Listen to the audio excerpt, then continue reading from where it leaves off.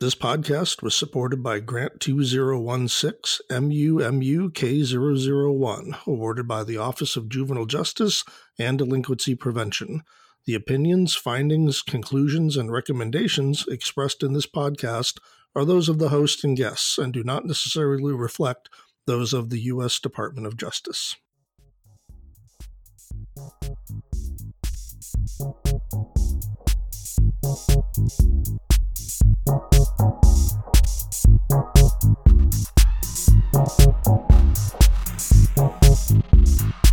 Welcome, everyone, to the Reflections on Research podcast. I'm your host, Mike Geringer. I'm the Director of Research and Evaluation at Mentor, the National Mentoring Partnership. Just as a reminder, this episode is brought to you as part of our work on the National Mentoring Resource Center, or the NMRC, as you'll hear it referred to throughout the episode. And we are the nation's leading source of training and technical assistance for youth mentoring programs. The center is sponsored through a cooperative agreement with the Office of Juvenile Justice and Delinquency Prevention, or OJJDP, who has a long history of investing in youth mentoring research and programming, including the study that we're going to be discussing today. We certainly thank them for their generous support of both cutting-edge research and projects like the NMRC that allow that research to reach a wider audience. And if this is your first time listening to an episode of Reflections on Research, please note that you can always find new episodes of this series on the NMRC website at nationalmentoringresourcecenter.org. And you can always get the scoop on these and other work that the center is doing by subscribing to our monthly e-newsletter. And that's easy to do right there on the website. So we have some very cutting-edge research to talk about today. I'm very excited about it. So let's just dive into it and meet our two guests for today. So first up, we have Dr. David DuBois, and David is a professor within the School of Public Health at the University of Illinois, Chicago. His research examines the contribution of protective factors, particularly self-esteem and mentoring relationships, to resilience and holistic positive development, and on translating knowledge in this area into the design of effective programs. To that end, David is most well known in the mentoring field for his meta-analytical work and for co-editing the 2 editions of the Handbook of Youth Mentoring. David serves as the chair for the National Mentoring Resource Center Research Board, overseeing the work of 25 leading scholars and their efforts on the project to review what the research tells us about the world of youth mentoring. So thank you for joining us today, David. Great to be here, Mike. Also joining us today is Dr. Carla Herrera, an independent consultant with decades of experience evaluating a wide variety of mentoring and youth development programs. Carla is widely known for her time at Public-Private Ventures, where she was a part of some of the most foundational research that this field has, including the evaluation of Big Brothers Big Sisters school-based mentoring model and the seminal role of risk study, which examined the ability of youth mentoring programs to effectively serve youth with elevated levels of both individual and environmental risk. For the past 2 years, Carla has also served as associate chair for that NMRC research board, where she has worked alongside David and others to spearhead, among other things, the development of our measurement guidance toolkit, which, if you're not familiar with that, is a really great resource and a source of kind of valid and reliable measurement tools for youth mentoring programs. So welcome, Carla. Thanks, Mike. So today we're going to talk about a study that you have been working on, funded by OJJDP, and I think it really has the potential to shape how those of us who work in the field think about youth mentoring and what this work is all about. So I'm very excited for you to share this with our listeners, because I think you've tried to answer a question that to this point has been pretty elusive in our field, and that is, if we mentor a bunch of children, a bunch of adolescents, what does society get out of that years and years later in terms of the adults that those young people become? And that's a very meaty question, and there's a lot to discuss about it. So I want to start off by talking a little bit, David, about just longitudinal or long-term research in general. It seems that compared to other fields like medicine or public health, education, mentoring doesn't have a lot of long-term research on the impact of this service on the trajectory of young people's lives. And that's always surprised me.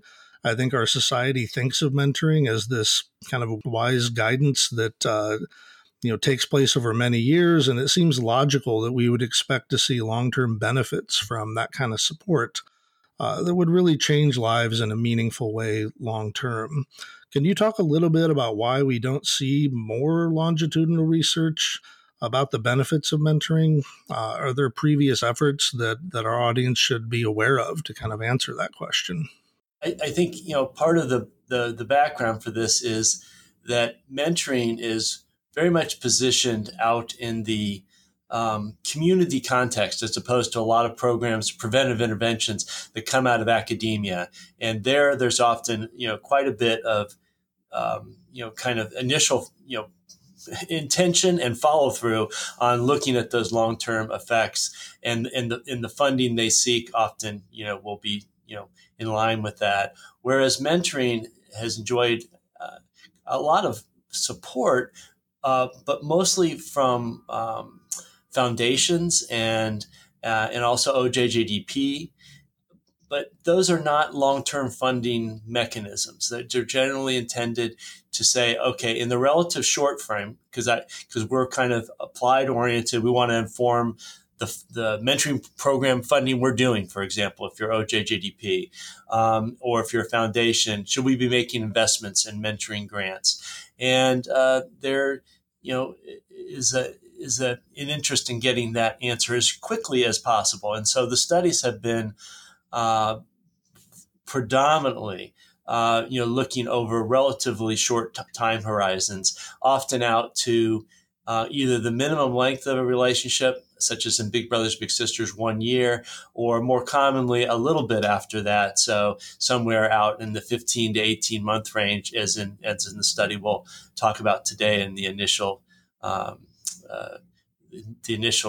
research that was done.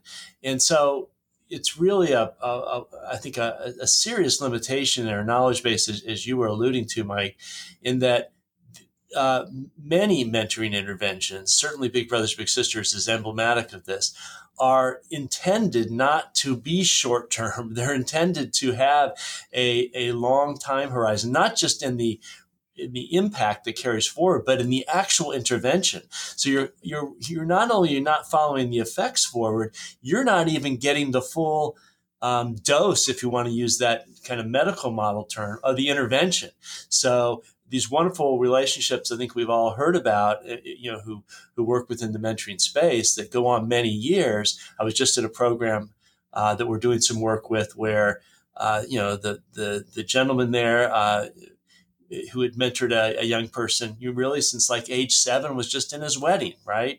So those are wonderful stories, and we don't have the data because to not only follow get those outcomes, but even to get a good full picture of what the dose is. And of course, all relationships, and the majority are in most programs, are not going to have the super extended time frames, but certainly a large percentage will have more than the time frame that has been looked at in the research thus far. And so there you have it. We don't know very much that we could shake a stick at in a way. If you put me in front of, say, Congress and said, testify to me about, structured youth mentoring programs and what we know about their long-term consequences for young people's development moving into adulthood, I would say we really don't know a whole lot. And what we do know gives us some reason for pause. And I'll stop here. And I know you don't want to have the whole segment here, Mike, on this topic, but it is important context, I think. It's a great question to start with. OJJDP has made an investment, or did make an investment over at least a couple funding cycles, specifically for folks to take existing data and try to do long-term follow-up. And we were one of those grantees, as you mentioned, and the others, are also, I think, going to be really important contributions to the field. Michael Karcher is an example. His SMILE study of mentoring in the learning environment, school-based mentoring, he's following up, and I think just in the last stages of finalizing his report for OJJDP, and I'd really, I don't want to steal his thunder, and don't know where the things have landed, but those findings will be very important. and also Tom Keller at Portland State and Jennifer Blakesley, the My Life program for youth aging out of foster care. In that case, they do have the results out, and there's some encouraging evidence of positive benefits on some areas that are quite noteworthy policy-wise, such as arrest during adulthood. So there you have it. That's not the full landscape, but it's fairly sparse, and what is there is not so clear as to lead one to want to make any assertions about what we might, want to think we understand about this. No, thank you, David. That's kind of an excellent summary of kind of where we stand on this issue of, have we researched the long-term impact of mentoring? And as with many things in life, I think sounds like it's a follow the money situation where folks just have not invested in that kind of research to date. And the good news is we're going to have Michael on later in the year, Michael Karcher, and also Tom and Jennifer Blakesley on later in this podcast series to talk about those studies. So hopefully we'll be breaking plenty of new ground about what we know about long-term impact here over the course of this series. Carla, I want to bring you in here. David mentioned that the impetus for your work here was OJJDP literally requesting it and making resources available to do that. Why don't you talk a little bit about how the current project that you guys are doing came about? I think folks will be fascinated to know kind of how you got this idea and how you approached your partners in this to make this happen. Sure. Well, this was a project that David and I both, but particularly David, had wanted to conduct for many, many years for exactly the reasons you all both outlined. Practitioners see every day that mentoring is a life-changing experience for many youth, but as David noted, the field really has very little rigorous data to support this experience. So the original PPV study of BBBS mentoring was so important in the field and was the first big randomized study of community-based mentoring. It was also conducted long enough ago that we could look into critical long-term outcomes like college attendance and crime as an adult. So it was the perfect study to conduct this kind of follow-up on. So in 2013 is when that OJJDP request for proposals came out that David noted earlier. They were particularly interested in this kind of long-term follow-up work. And BBBS was extremely supportive of this research and gave us access to the original study's data to enable us to link up what we knew about the youth and families back in the mid-1990s to the paths that these youth took over the next 20 years. So we knew that our work on the project would be tough. Like finding any youth 20 years later is really challenging. But finding youth from families that face the kinds of economic challenges that these families faced, including moving around a lot, was going to be really hard. And in fact, it's really been a labor of love with our super talented project manager, Julius Rivera, and at least 30 fabulous students from David's University over the past several years searching for and catching up with these families. Well, thank you, Carl. I mean, that sounds incredibly complicated and time-consuming. I think our audience would be interested to hear a little bit about how you just approached the kind of detective work of finding all of these people. I'm not sure, other than, Facebook or something, if I would know where to even turn. Could you talk a little bit maybe about, how you found these folks and how you went about kind of contacting them and seeing if they were interested in being part of something that, build off what they did when they were, a child? Well, the study's following up with the entire group of 1,136 youth who participated in the original PPV study and for whom we were able to locate their original data. So there were two youth from the original sample had withdrawn from the study.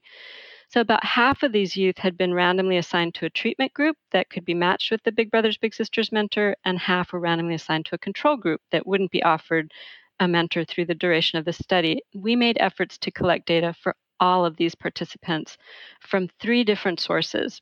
So first, we collected records from the National Student Clearinghouse on college attendance for effectively all of the original sample. Second, we collected adult crime records from Accurent, which is a repository of public records for all but about 50 of the original sample. And third, the tough part, we attempted to survey the original participants by contacting them using a whole host of sources. So, public phone records, Facebook, parents for whom we had contact information from back in the 90s, and emergency contacts provided to us from the original study.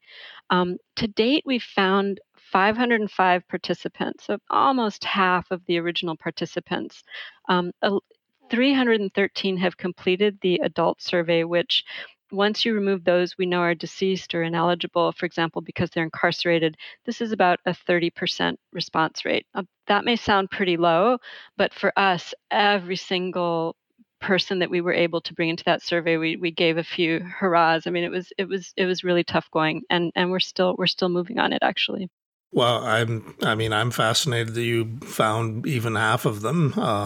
Actually, better than that. And I neglected, Carla, with your great preparation on this to circle back with you on that. I may have not quite said it right in our report clearly. We've made contact with about half. We've located, I would say, with great confidence, right, that we found them, and we were calling the right telephone number. We're mailing the letter to the right address. Somewhere I would put in the maybe 90% is too optimistic, but somewhere up in that range. It turns out in today's society, and I've talked to survey research professionals who can speak to this with authority, it's much more difficult to get people to pick up the phone and to answer a call. And you can leave a message, right? But even there, the phone is almost becoming an antiquated communication tool. And so, we certainly went to emails where we could get them. They're just less available. And the parents, having not necessarily gotten the memo about current technology trends, were quite willing, much more than the youth, to pick up the phone. And as Carla alluded to, we did, get to them, and number of youth that way, and also through Facebook, believe it or not, sending, private messages, not to, kind of, invade their privacy unduly, but that's been another mechanism. So we have really, I think, located folks, but getting them to, and within the bounds of research ethics, not harassing them, getting them to really talk with us has been challenging. And I would say of some of those, they do say no, but the bigger issue has been actually getting a conversation. Yeah, thank you, David. That's helpful. I guess I'm even more impressed you're able to find 90-ish% of them. And I kind of love the anecdote that it was usually their parents that were more accessible because they still had a landline. In this day and age, that's increasingly rare. David, I wanted to ask you a little bit about, you've mentioned this survey that you came up with to kind of where you could get them to kind of interface with you. You wanted these folks, now that they're adults, to tell you kind of how life is going. Could you tell our audience a little bit about what you asked in that survey and kind of how you chose what to ask them about? Certainly. And Carla, I certainly welcome your adding on this, because it certainly was a joint effort, really trying to think through how to make use of what we knew to really keep a response rate as high as we could, needed to be a relatively brief survey, and it was done online for the, unless folks weren't in a position that they could or wanted to do that, but the vast majority, that was how it was done. And I would say generally took 20 to 25 minutes. We thought that was kind of, from what folks we consulted in our own experience, where we wanted to kind of not go past that. So we of course asked about their recollections about their mentoring, right, that they've had, and there was many reasons for that. One of which was we weren't even sure when the relationships ended in many cases, right? Because the original study only went to 18 months. So that was one of several. I won't enumerate all of them, but there were several reasons to ask them about their what they recall about their mentoring relationships, in terms of factors such as that. And And I'll give one other quick example. If they were in the control group, it was a waitlist control. So after the 18 months of their study participation, they were eligible to be matched. So we wanted to know, matched meaning, paired with the big brother, big sister. So we wanted to see if that in fact had happened. So a certain portion of the survey was about that information. And then we really tried to cover the waterfront of outcomes that would seem to be important for understanding how people are doing in adulthood. These folks were generally in their mid-30s from multiple perspectives, if you will. Certainly from a policymaker perspective, there's a lot of interest in outcomes such as employment, involvement in the justice system with arrests, post-secondary education, participation and degree completion, substance use, clearly right at the forefront of contemporary social issues. But we also wanted to get at a wider range of variables that often don't attract quite as much attention from necessarily the frontline policy audience, but we have good reason to view them as important from a variety of perspectives. So that was a whole category of social emotional well-being measures. So we asked about grit, for example, right? We'll hear more about that as we discuss things, but that kind of stick-to-itiveness variable that seems to be an really important soft skill in terms of what the data are suggesting and some of the shorter-term research. Depression, depressive symptoms, positive emotional well-being, positive social well-being. Are there relationships, ones that they find rewarding and healthy, thinking that having had a good experience in a mentoring relationship to model off of, perhaps also build some skills, does that translate potentially in some measurable way to relationships moving into other stages of development, and in other outcomes as well. But those were the main ones that you'd point to, and also just problem behaviors, even if, as I mentioned, but substance use, but others that have been involved in the original study. Thank you, David. That's really helpful. And I think I appreciate the fact that in your survey, it seems like you tried to both address policymaker concerns. So where might mentoring save society money for, perhaps in keeping, people out of a life of crime and jail. And, we all know how expensive that can be. But also you looked at things that are kind of quality of life things. And I've often found myself wondering over the years if mentoring doesn't have a sweet spot within that, right, around just helping people be more well-adjusted, happier, able to relate to others better. So I appreciate the fact that you cast a wide net because, as you just said, a service like Big Brothers Big Sisters is trying to be fairly holistic in what they're offering young people through the mentoring.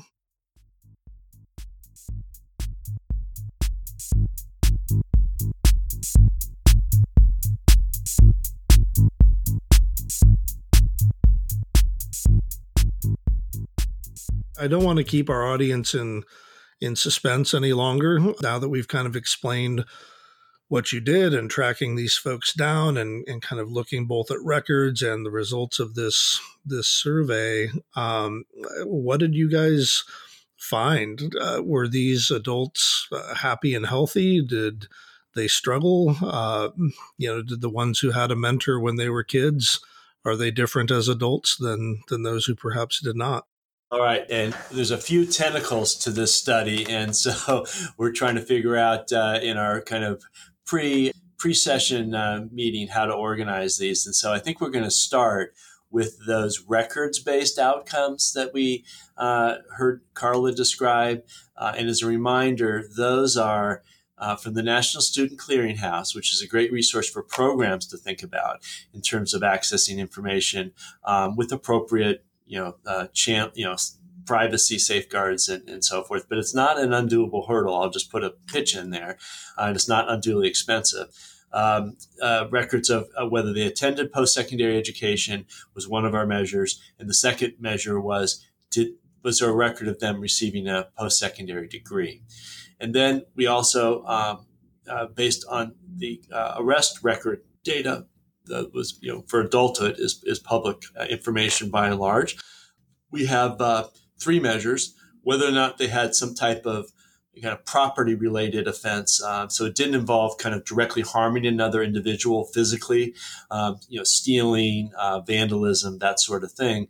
And then a person-oriented offense where there was, some type of direct assault or endangerment of a child, all sorts of a range of things that were more directly domestic violence and so forth. So we had, then we counted up also the number. So not just yes or no, did they have either of those types of arrests, but also just in general, how many, if we counted them up. And so with regard to that, and this is going to take a little bit of explanation, we first did what are considered the most conservative and, in many folks' view, the appropriate kind of bottom line analyses when you have a randomized controlled trial study. It's called intent to treat.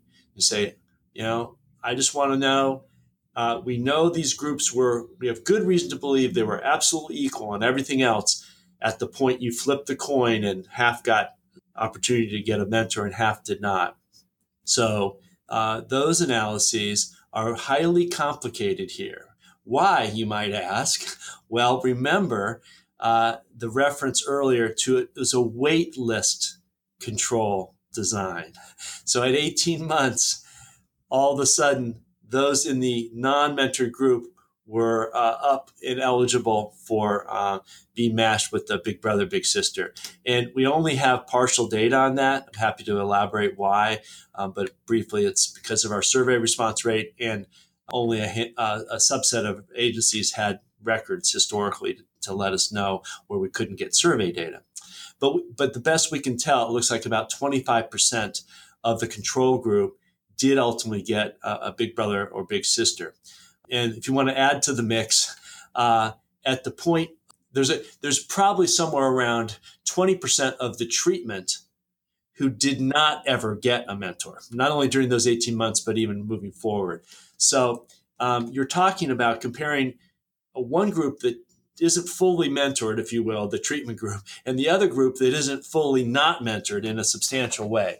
So not surprisingly, given that, to use a technical, not really, term, the messiness and the noisiness is a better term of the data.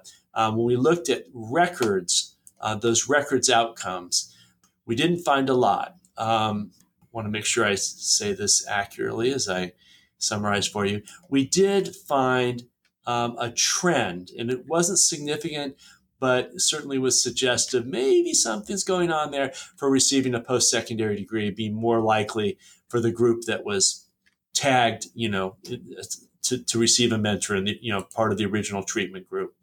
But otherwise, those arrest and the other attending post-secondary outcomes did not come about. So what we then did was, it's a slightly less or significantly less, depending on your perspective, rigorous analysis, but we did it as rigorously as we could do using best standards. We identified those youth who we had evidence that they had at least a 1 year big brothers, big sisters mentoring relationship. So 1 year or longer. So not only did they have a mentor, but it also lasted at least a year. And many of you listening are probably familiar with some of the research that suggests 1 year for big brothers, big sisters and like programs as not a magic threshold, but certainly it seems as if that's a point where you start to see more benefits accrue, and even sometimes potentially harm for the shorter term ones. And that some of that research actually came out of the 18 months of data collected in the original phase of this study. So when we look at that group, who, whether you were originally signed to the control or the treatment, we kind of put that aside and said, either way, did you get a one-year relationship as best we can discern? And then we controlled for a whole host of things that we had, that the researchers, who did a marvelous job, by the way, and this was public-private venture, so apropos for Carla to be in the lead on the follow-up of this research. And lo and behold, we did find then that those who had the 1 year or more relationship were more likely to have gone on to attend a post-secondary institution, so college, 4-year, 2-year college. And we also found that those youth with the 1 year plus matches were had fewer total offenses. And so the other outcomes I mentioned, for getting a degree or particular types of offenses did not come out, but that we thought was interesting, and we thought that was something to take note of. And I think we're going to talk about this later, but we also found some evidence of some group variation in these analyses, where there were some youth with those 1 year matches where that was where the action seemed to be happening more on some of these outcomes. So first of all, I think it's fascinating that, not surprising that in order to get the benefits out of mentoring, you actually have to have the experience of being mentored. And in this program, there's a minimum threshold of that the program would expect to see in order for you to really get what you're supposed to get out of it. And I think it's heartening that, you didn't find it for every outcome you were looking at, but the ones that you mentioned around degree attainment and avoiding some criminality later in life, those are important. Those are big ones, right? And so I think it's just a reminder to practitioners, to whatever kind of the minimum duration of time in your program is, that it's really important that young people get the experience that they and their parents are expecting. I think that goes without saying, but sometimes we forget it, I think. I feel like, though, you also found that there were some groups of those young people within that kind of 1 year, I got the match I was expecting group, that did better than others. So could you talk a little bit about that? What came out for us, and as Carla mentioned, some of our analyses continue to be fine-tuned, so all these have that asterisk, but it's a fairly clear pattern for youth who are racial ethnic minorities, and that was either African American or Hispanic, and that was, I'm ballparking it here, maybe a little more than half the sample. Now that would be different today. It would be more probably, 3/4 of the sample, 2/3 to 3/4. But at the time, Big Brothers Big Sisters had a higher percentage of white European American youth. But for that half or so that were youth of color, it was those youth compared to their non 1 year mentored counterparts, controlling for where they started this whole journey in our tracking of them over time, from the original, when they were rolled in the research, their personal family circumstances.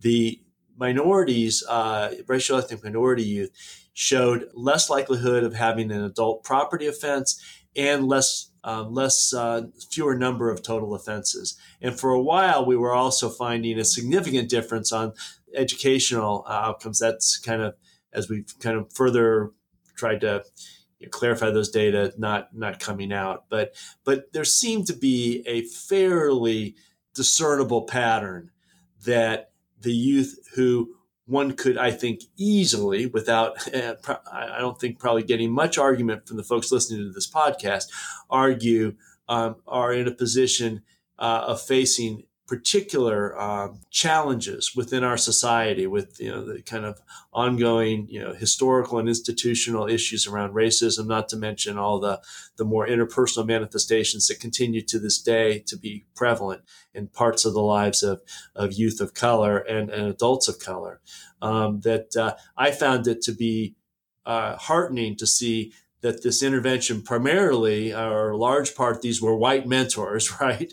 Working with those youth, that there was a benefit there that appeared to come through in the data. And it certainly wasn't the case that they benefited less, right? That much I feel confident saying. And I think the evidence is that they may have benefited more, and that this kind of protective influence of having a caring adult outside one's family, not surprisingly, but you could also see it the other way, seem to have some added, if anything, added value for the youth of color. Great. Thank you, David. So, Carla, I want to pick back up here with you and talk a little bit about the other thing that you looked at. I know you looked at, who got the 1 year of mentoring and did that make a difference?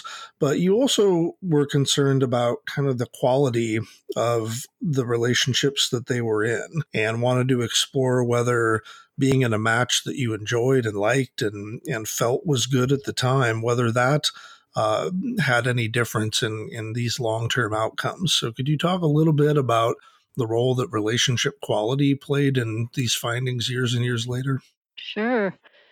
So, in addition to the 1 year or longer variable that David talked about, we also created a variable representing what we termed high quality relationships. And this approach was based on research suggesting that not only are longer lasting relationships more beneficial for youth, but higher quality mentoring relationships are also more beneficial. So we were only able to create this variable for those who completed our adult survey. And it combined reports of both the length of their match, so if it was 1 year or longer, and adult reports of having felt very close, so having a score of at least 75 out of 100 on closeness to their mentor when they were matched. So, adults looking back saying, this is how close I felt to my mentor at the time. So 212 of our 313 survey participants had a Big Brothers Big Sisters relationship, and 61 of them, so a little under 30%, reported both long-lasting and high-quality relationships.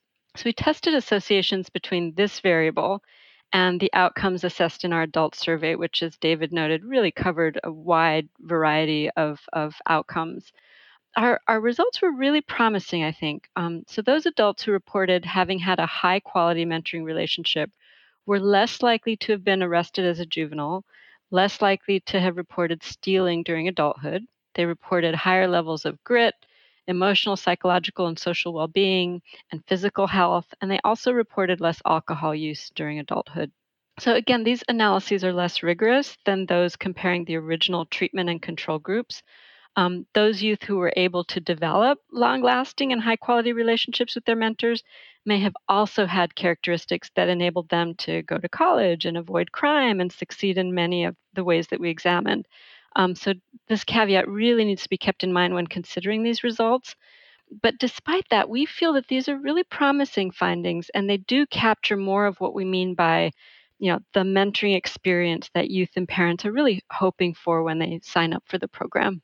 So. Thanks, Carla. I think, that's good news to my ears because I feel like what you've found here is something that confirms kind of the truisms of our field, which is for mentoring to be the effective intervention we would like it to be, young people have to kind of be able to get the duration of a relationship that they want, perhaps, and then it's got to be enjoyable. It's got to be something that they find value in and find some kind of satisfaction and fun and that mutuality that folks talk about.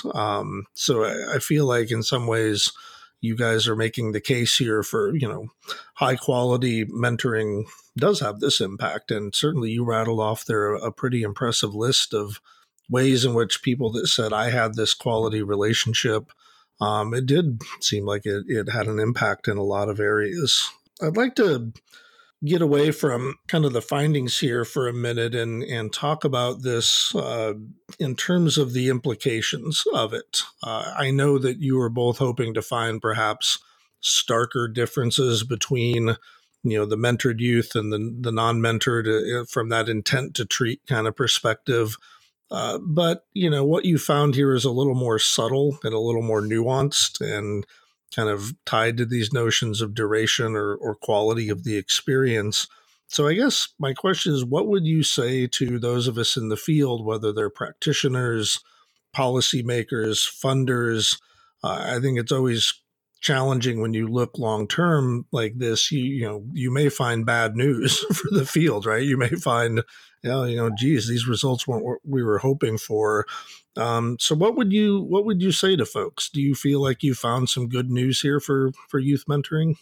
I feel we have more than not. And I think, characterizing in the ways that both you and Carla have, I think is very much, on point without overselling, what's there. But, it's not a guarantee that you'll find anything. There's been, is a case in point with the DARE program for substance use prevention. There was the thought, well, these kids didn't look a lot different hardly at all when they got the program, or a random group that didn't in middle school, in the early high school. Let's follow them into young adulthood, and maybe there'll be this kind of sleeper effect, right? When they really get in situations where risky substance use becomes more of a potentiality for them. Just that's kind of the line of reasoning. They found nothing, right? There were still no differences between the groups, and when it's not at all uncommon to find little or none, or even sometimes, as you mentioned, things that go the other way. So I think kind of norming it against what success has been there in other programs that have been followed up. I think that's important, and I think particularly for community-based programs that are they're done as is in the community with the funding that's available, right? And these are not grant supported programs where there's all sorts of hovering over the participants to make sure they come to sessions, or the mentors are following through in this kind of somewhat artificial kind of way. It's very much, these were programs out there operating in the real world under real world constraints, and still we're able, where we know from research and prevention programs in general, the effects tend to drop off considerably. We call those effectiveness trials, and the efficacy is when you have everything kind of under your control more about implementation and so forth. And so I think, especially normed against kind of that benchmark, it's encouraging. I do think that this, and I'm being self-serving here, that these findings really call out the need for an updated accounting as programs like Big Brothers Big Sisters have matured and continued to enhance their quality and deliverables over time. Their average match length is now somewhere, well more than 2 years and going toward 3 in some cases. That's skewed by some really long-term ones, but they're also, even over the last 5-6 years, showing it, an increase in the percentage that make it to that 1 year mark. I think they're up to maybe 70% now, relative to the 50 that we saw in the treatment group here. So, it would be wonderful. We really weren't able, even though we were able to, in some ways, get the full picture. It's not the full picture that might be occurring now as much, where those longer multi-year relationships, and perhaps even the quality of the relationships, even if they're not lasting longer, may be better. Which we have, reason to believe could be the case as well. So there's enough here to justify further investment. And thankfully for Carla and I, and hopefully for the field as well, Laura and John Arnold Foundation has funded a trial, randomized control trial of Big Brothers Big Sisters community-based mentoring program that we have underway now, and will involve about 2,500 youth if we're successful in reaching our goal across around 15 different affiliates. So it'll be larger and a broader cross range of affiliates. And most importantly, we're going to be following the youth over, the control youth will not be mentored for 4 years. That's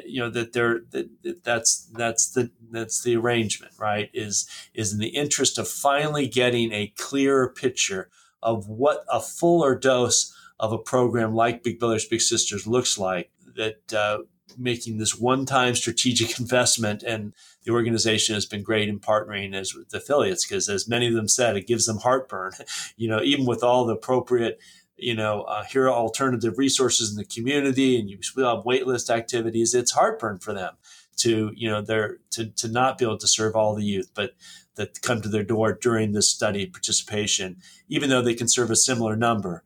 Still, some are going to be, with forewarning in that control group. So that'll be a long-term process, but we do feel that what we have here, and again, I think that was part of our ability to get that funding.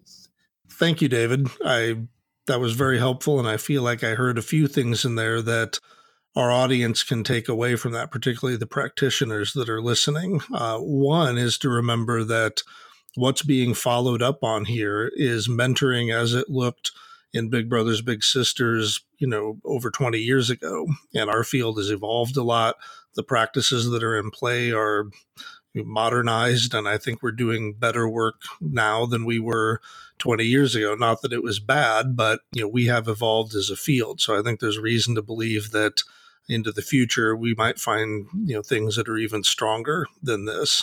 I also heard a note in there, though, that as you said, these programs are messy. These were real world conditions. This wasn't an idealized implementation in kind of a sterile lab environment. This is the messiness of this work. And yet, for whatever inefficiencies that might bring, you still see this impact in the trajectory of people's lives years later. And I feel like there's a little bit of a hint there for practitioners that they should be conscientious in their work to do the best work they can, but they don't have to be perfect in order to have an impact. And I feel like that's advice we give mentors all the time. Showing up is half the battle. No one expects you to be perfect. And so I think maybe this will give practitioners a little bit of breathing room too, to just be like, we're going to do the best we can and trust that we will have that impact.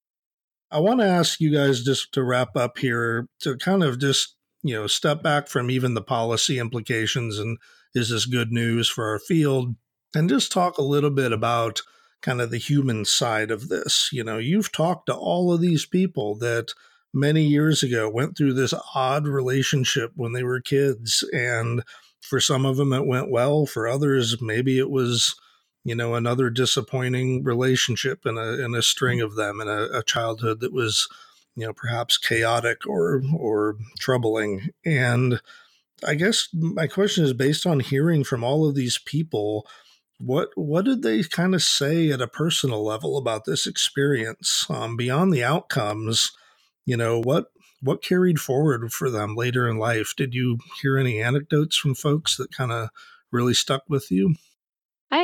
I would say that I've been really impressed reading the open-ended responses to our survey questions, that generally these relationships really matter.